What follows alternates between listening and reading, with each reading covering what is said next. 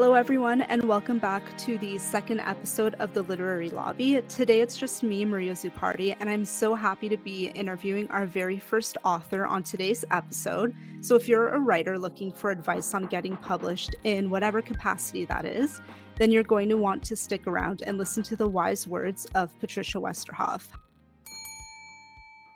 Hi, Patricia. Hello. Thank you so much for joining us today for this podcast episode. We're very happy to be featuring you. Why don't you introduce yourself and tell us a little bit more about what you do for a living or all of that stuff? All right. My name is Patricia Westerhof, and I write fiction and nonfiction. My latest book is The Canadian Guide to Creative Writing and Publishing, and I teach creative writing as well Amazing. Where do you teach creative writing, out of curiosity? at University of Toronto's School of Continuing Studies. Oh, cool. So anyone can kind of just sign up for that and basically learn from the best in the industry, is what you're saying. I'm not sure if I would have put it like that with the last part, but yes, anyone is welcome. And it's usually a wonderful and diverse group of people in each of the classes. Oh, that's amazing. Love to hear that. All right, I have some questions I want to get through, and then maybe a few bonus questions if we have time. So my first question, why did you think that this book, The Canadian Guide to Creative Writing and Publishing, is so important, particularly in the Canadian market? I think this book fills a gap in the marketplace that's been around for decades. If you went out shopping to find a reference book on creative writing, if you went to a large bookstore, for example, you would find books, but they would be American. They would talk about the US publishing industry and they would reference US authors, places, and events.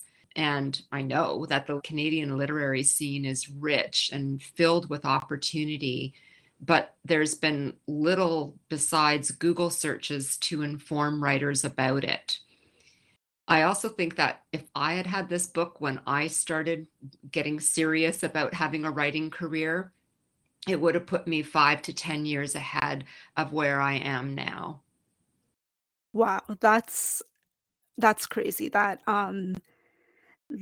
this is a resource that you literally did not have when you first started writing, which is kind of sad, especially with the market's obviously difficult today, but even maybe like back, a few years ago or whatever, like it's just been hard, I think, for everybody or for any upcoming writer, especially in Canada. I agree. And so much of what you learn is through word of mouth. You just happen upon the information you need. If you're lucky enough to get to know published authors in Canada, then you can ask them about their agents and how they got them. But otherwise you just do a Google search, and how do you know who's a good agent and how you might get that agent? You just don't. Yeah, wow. There's so much to think about when wanting to get published in this industry. So my next question, because your book is such, as we've already basically mentioned, is a really fabulous resource to the Canadian market. You dedicated your book to your creative writing students. What have you learned from your years as a teacher that might have inspired you in this book? Two things jump to mind. The first is that creative writing can be taught and learned. No one is born a writer, just like no one's born a concert violinist.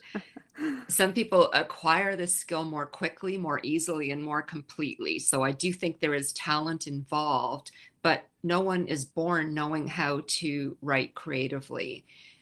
So you can learn to become a more creative thinker, and you can learn how to revise your work, and what does revision mean? What is the work of revision?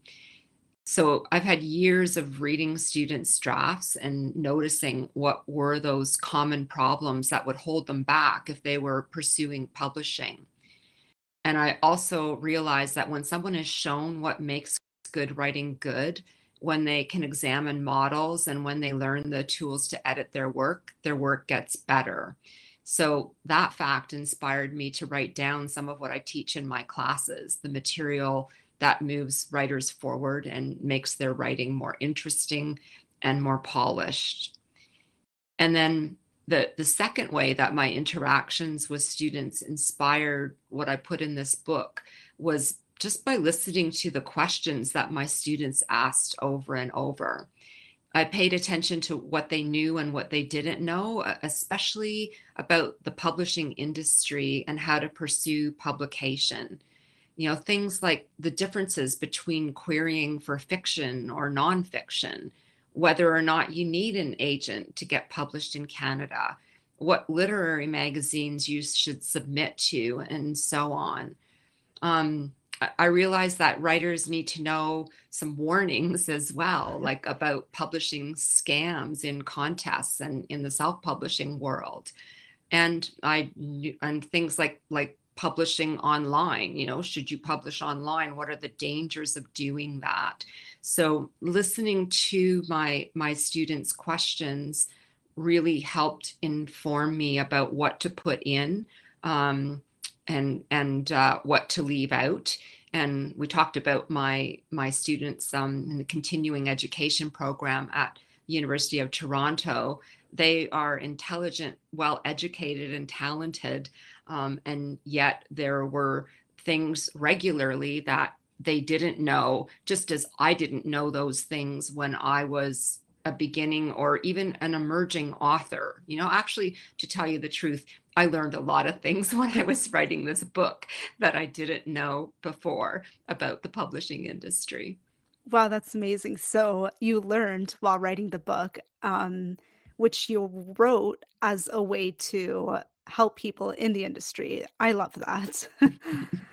All right, so let's pretend I'm one of your students. I just finished your course. I wrote this amazing manuscript that could be potentially the next Giller Prize winner. Probably not, but I guess everyone can learn writing, as you say.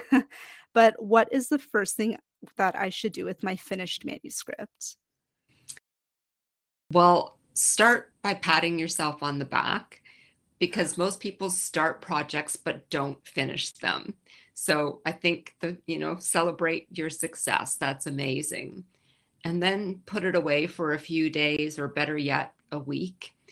I find that for most people, the first reaction when they just finish something is either they love it or they hate it. And both of those reactions are incomplete. And it's better to leave it alone for a week. And then you can look at it with the eyes of a reader.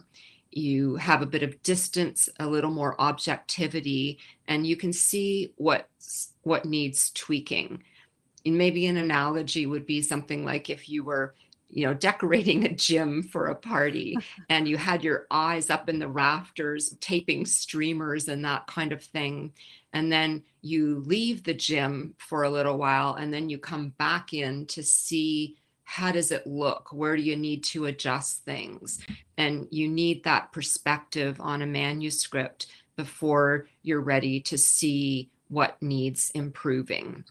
All right, and after I improve my manuscript, I guess the next best thing would be either to submit sections or like little excerpts, I guess, to literary magazines and then try to get an agent that way if you want to go that route.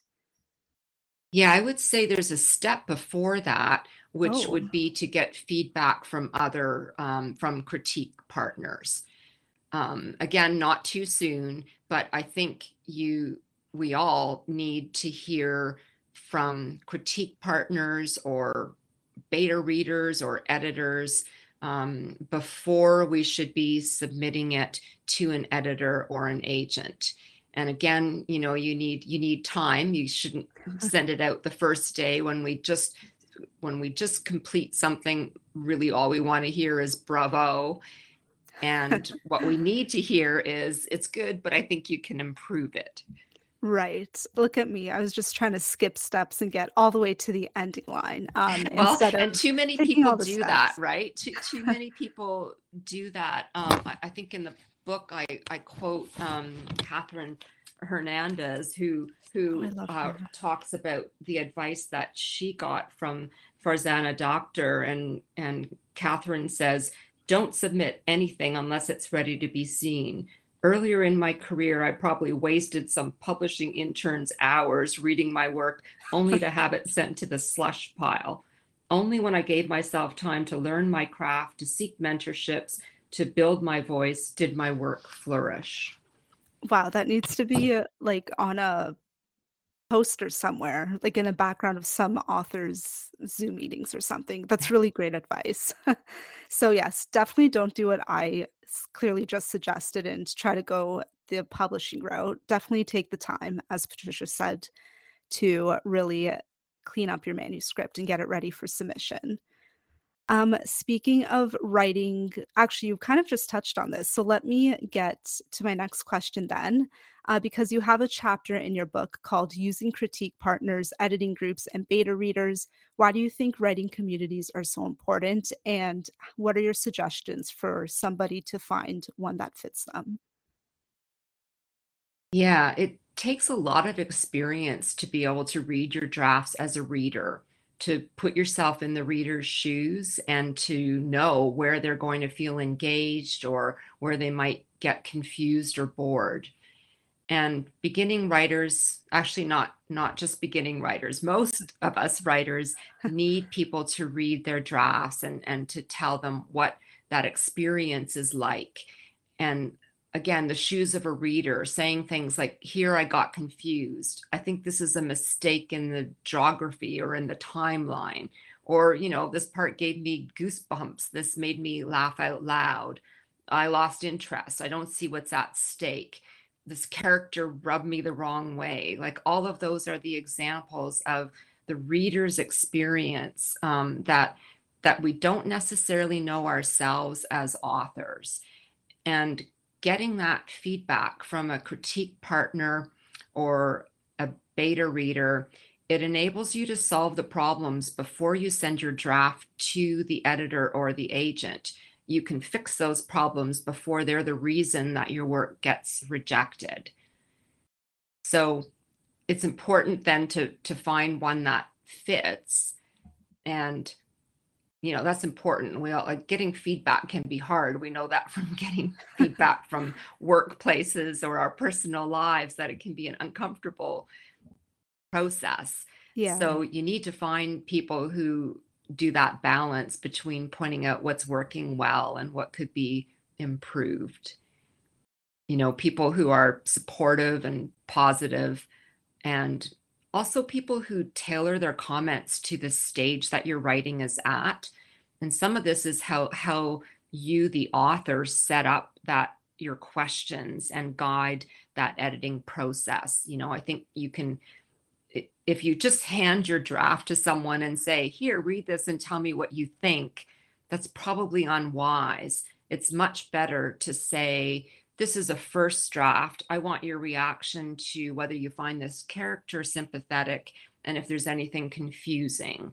Or you can say, this is a next to final draft. I'm planning on sending this out next week. I want you to scrutinize it line by line, point out everything you notice that you think I could make better. Wow, this interview is basically just confirming that I know nothing about writing and editing because I didn't realize all of this work goes into even or should go into even before you submit a book to a publisher or like to an agent or something. So I guess we're all learning a lot today. Well, I um, suspect that a lot of people don't do that work before they submit to agents and editors, because when you talk to them, that's the reason that mhm. most books are rejected. And what is it? It's over 90% that are rejected. Wow. Oh, wow, that's a big number. And then you get the 10% just fighting for marketing budgets and companies and publicity, reviews, and all things like that. Wow, those are really interesting numbers. Speaking of numbers and marketing budgets, you basically took about 2 chapters of your book to discuss publishing with an independent publisher, which is what we are here at Dundon Press, versus a large publisher. So, like, think the big 5, HarperCollins, Penguin, all of those people. Can you briefly discuss the merits or maybe even possible downsides of both briefly? Absolutely. The analogy I used in the book was that if you publish with a large press, you're setting up off on a vast cruise ship with hundreds, if not thousands, of employees in dozens of departments. And you might not get to know some of the staff well, but you might get to know some of the staff well, sorry, but you will be in so many different people's hands as the book goes through the production process that you might not. The independent press is more like a chartered yacht with a small collaborative staff, and Dundurn is definitely like that. You get to know people, and in both cases, your manuscript will receive the attention it needs, but with the smaller company, I think that the author receives more attention. The author might have more of a say in producing the book, some facets of its design, plans for promoting and marketing the finished product. So those are some of the benefits of working with an independent press. Also, you can submit directly to an independent press without an agent. The benefits of a large press are that they have large resources. So they're going to do bigger print runs in most cases. They've got great distribution. Your books are likely to be in more bookstores and stay there longer. They'll have more money for publicity and marketing, and they'll give larger advances. Some independent presses don't give authors advances against sales at all anymore, I've heard. But I just want to qualify that by saying that big companies, those big five, produce a lot of books, and they give each one a limited time to earn back its production costs, usually about 6 months. And then after that, they move on to the new books that they're publishing. So your book gets a short time to make a splash, and after that, they may lose interest in it, whereas independent presses give their books more time. Yeah, wow. I didn't realize that that is such a limited time frame because like even right now with like it's February as we're recording this, so we've got Black History Month going on. Like I'm always looking at those backlist books to promote because, we've got stock of them, so why not promote them or other Black authors, or in May we have Asian Heritage Month coming up, So I always have these opportunities to dive into our backlist and like, kind of just re-promote them.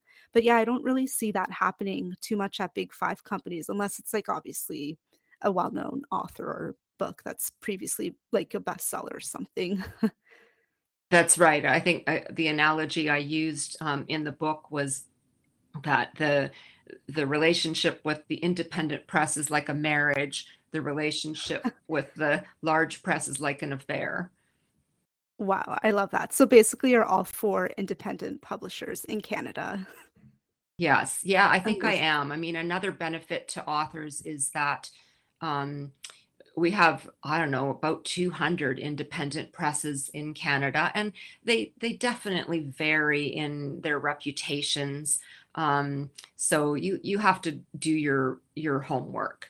That's a drawback as well, that there are, you do your homework, look up something like the Writers Union report card and find out, because there are stories of ones that aren't paying royalties, or they're too small, and they go out of business and that kind of thing. So Yeah. that's a drawback. But on the other hand, that diversity of those independent presses means that books that would never interest one of the big five will get published by those independent presses. There are presses, for instance, that specialize only in poetry, or presses that are regional and they publish books that are that focus on the East Coast, or are by East Coast writers or Northern writers. Yeah. So, or even different subjects, books that are about history, and so that's great for a diversity of authors across Canada to have all those options open to them. Yeah, it's great that there's so many options, like you said, that authors can do in terms of traditional publishing. But moving on to self publishing, it is kind of like a continuously more popular option for many writers of late, with especially with the increase in technology. And you've also got platforms like Amazon's Kindle Direct Publishing. What should authors know about before choosing this option? So basically, are there any pros and cons to this?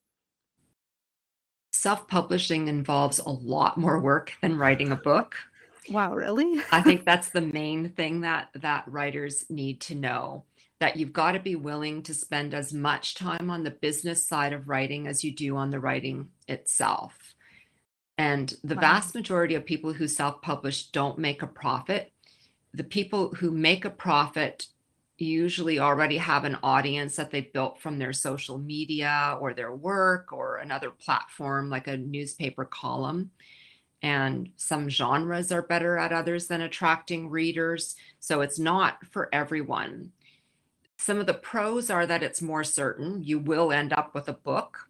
If you seek traditional publishing, you can spend years pursuing publication only to get turned down. It's usually pretty speedy. You won't go through that query process or all the production stages, and you'll have more control over the book, the content, production, appearance, the price, the release date, even availability.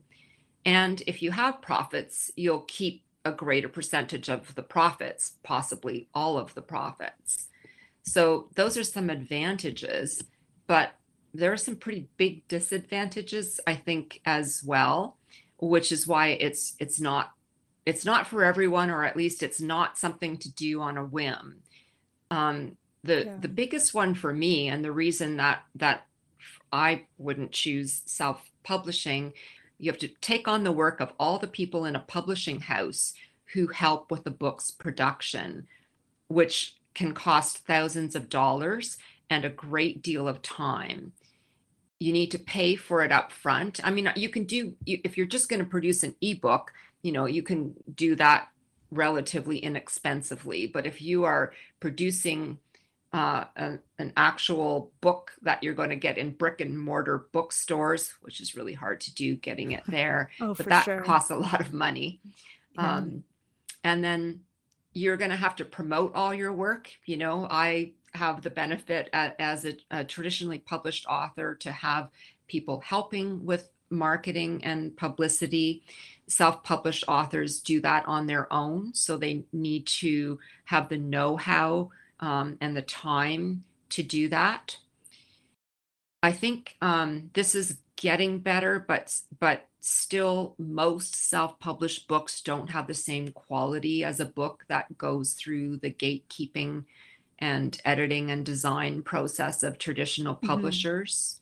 And then some other drawbacks are that it's hard to, as I said, it's hard to get your book into brick and mortar bookstores. It's hard to get your book reviewed by known reviewers. Most self-published books are still ineligible for most of the prestigious Canadian book awards, and it's still harder for self-published authors to get into some writers' organizations and to get invited to festivals and conferences. So I think it works. It certainly works well for some personal projects and vanity projects, the memoir for your family, for instance. And then it works well for writers with an entrepreneurial ambition and skill set and some kind of platform or way to reach readers. I do know some successful self-published authors, and I know that they are, besides being writers, they are dedicated business people who spent time and money on producing a high Mhm. quality book and who spend a great deal of time on promotion and marketing. That's not for everyone. It's not for me. I mean, yeah, if I were to wake up tomorrow and decide to write a book, it definitely won't be for me either, but we can appreciate the people or the self-published authors who hustle out there. I mean, it's still hard to get anybody to read your book, whether you're a self-published author or traditionally published. So, I guess either way, no matter which way you go, as long as it works for you and you're happy, that's probably what matters the most. Well, and that's one of the arguments people make for self-publishing is Mhm. that these days, and this is true whether you publish with an independent or a large press, writers are expected to do more and more to promote themselves and their books. They're supposed to have Yeah. a social media presence. They're supposed to be setting up their own readings and events. And so a lot of writers are saying, if I have to do all that work anyway, then why am I not getting more of the royalties? And I can see that as well. Yeah, it's a fair argument to make, I think, for sure. All right, my last question for you. And then I have some bonus questions because I think we might have some time for a couple of those. What is your best advice for writers who are currently submitting manuscripts to agents or editors right now? Well, I like to say that writing is an art, but publishing is a business. So do your homework. You need to know that you're competing against hundreds of other submissions and you should prepare carefully. You get one chance with each place you submit, so you really don't want to blow it, especially if you're submitting to agents. There are only 30 agents or so in Canada. So you need to do your research before you send out your query letter.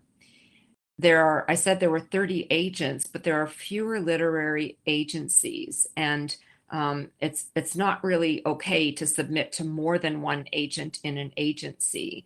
So that cuts down your chances as Wow. well. So you really need to figure out who's a good fit for you and your manuscript. And and you do that, by starting probably months before you're ready to submit. You're going to follow agents on social media, read their websites, find out what other authors they represent, what kind of books they champion. And I think it's the same with editors, especially if you're querying directly to independent presses. You need to find out what kinds of books does that independent press produce? What are their interests? So that way you can personalize your query letter. You have to know who you're writing to. And then with that query letter, you have to spend time writing a really powerful query letter. No one's going to, you can't have assume that your writing sample is going to speak for itself, because the agent or the editor won't even look at your sample if the query letter doesn't catch their attention.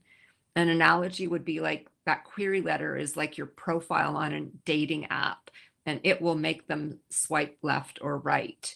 So it really needs to compel them to want to look at your writing sample.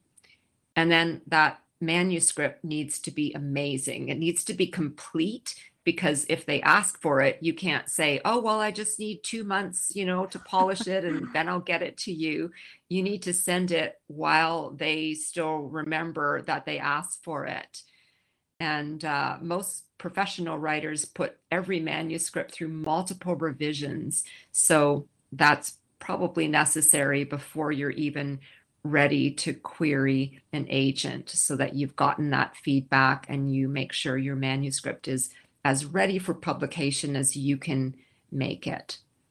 I think again of the quote I read by Catherine Hernandez here about, the mistake that she and I think all of us have made, that we think we're ready only to meet with rejection.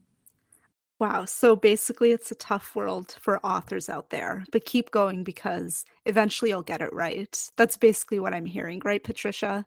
Yeah, I'm really glad you have bonus questions, because this is kind of a depressing Yeah. place to end. Rejection comes with the territory, and writers do need a thick skin, and you do need to persevere. Well, lucky for everybody listening to this podcast episode right now, because I'm the only one here. I didn't get a chance to run these questions by Alyssa and Rajdeep, but I'm just going to go in right for the somewhat scandalous two bonus questions that I have. So, Patricia, if you're ready, Yes. because this morning, honestly, I was going through our author contracts. I was arranging for author copies to be mailed out through our distributor. That's a job that somebody has to do, and that's mine here at Dundurn. So, because I'm in this contracting mood, is there something that first time authors should really watch out for in their contracts should they reach that stage with the publisher? Yeah, I think my advice would be to look at the entire contract. I think that first time authors can be so thrilled that they're getting a contract and Yeah. offer at all that they're really quick to sign. And it's important to see what are the rights that you are signing away. I also think that people can focus on the advance, and that's, yeah, of course it's lovely to get money up front, but you want to think about the long run, and it's not only about the advance or the royalties, it's also about, like I said, the rights that you're signing away. So does that mean that authors should keep or maybe explore their options? Because I know, like, with any contract now, like, you have audio rights and film rights. Is that something authors should kind of hold on to, or should they trust their publisher with that? So it really depends. It really depends on the kind of book, and whether you think, it's going to lend itself to certain kind of sales or sales in certain areas. So to make an answer about that is general about that is pretty hard to do. But I strongly recommend, that people get help with this. And if you Yeah. don't have an agent and you are negotiating your contract yourself, you can get one-time help. You can hire people. I think the writers union has a list of people who are willing to look at contracts and help you with it. And it's really smart to do that. And as I said, I think I certainly felt this when I got my first book accepted for publication, that and I got two offers on it. And even so, I was so eager to get it published that it never really occurred to me to get help in looking over it. See what I said earlier? I really could have used this book in the early Yeah. days. Mm. Oh, wow. Well, that's great. Good to know because I've always wondered. I don't know, contracts is also a part of the industry that I'm, like, a little interested in, but then I never like, I don't see it at all, like, what happens behind the scenes. So it's always interesting to me. All right, so my last bonus question slash scandalous question, depending on how you answer, I'd say go for it, Patricia. What can agents and publishers do to better support authors? Since you've been published like quite a lot, and you've seen a lot of your colleagues and friends get published, you know all the stories. So, what can this industry do to support authors better? Um, I think I think that the I think that writers feel a great deal of pressure to promote their own work and set up readings and events, and sometimes can feel like they are responsible for Yeah, selling their own book these days. I think that's become a lot more, it's become worse in the last decade. And there's less and less funds available for things like a book launch. Book tours are things of the past. It's hard to get books reviewed. So I think that's probably the complaint I've heard the most from writers, that and the biggest change in the last decade, that more and more writers can feel like they're on their own. They wrote the yeah. book and they have to sell it, even though they're giving away a huge chunk of the profits on the book. Yeah, I mean, especially with what you've said before in this episode and how much of a long process this is. Yeah, I can totally I get author sentiments for sure. All right, is there anything, Patricia, that you'd like to say? Any final comments before I wrap this episode up?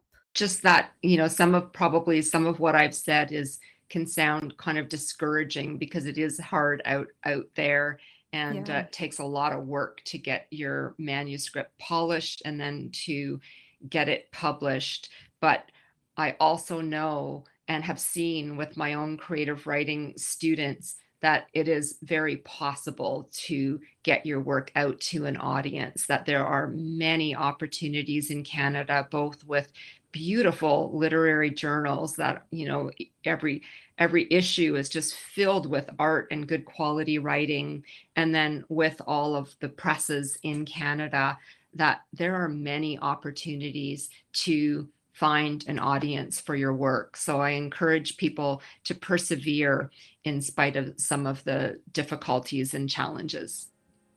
All right, we love to hear it, Patricia.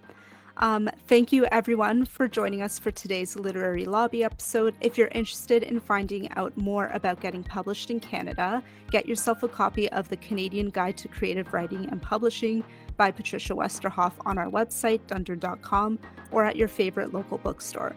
I will be sure to leave all of the information and Patricia's social media links in the episode description below so you can easily find what you're looking for. Don't forget to follow us on TikTok, Instagram, Facebook, and Twitter at Dunder Press. And make sure you rate and review this podcast and give the Literary Lobby a follow so you don't miss out on the next episode.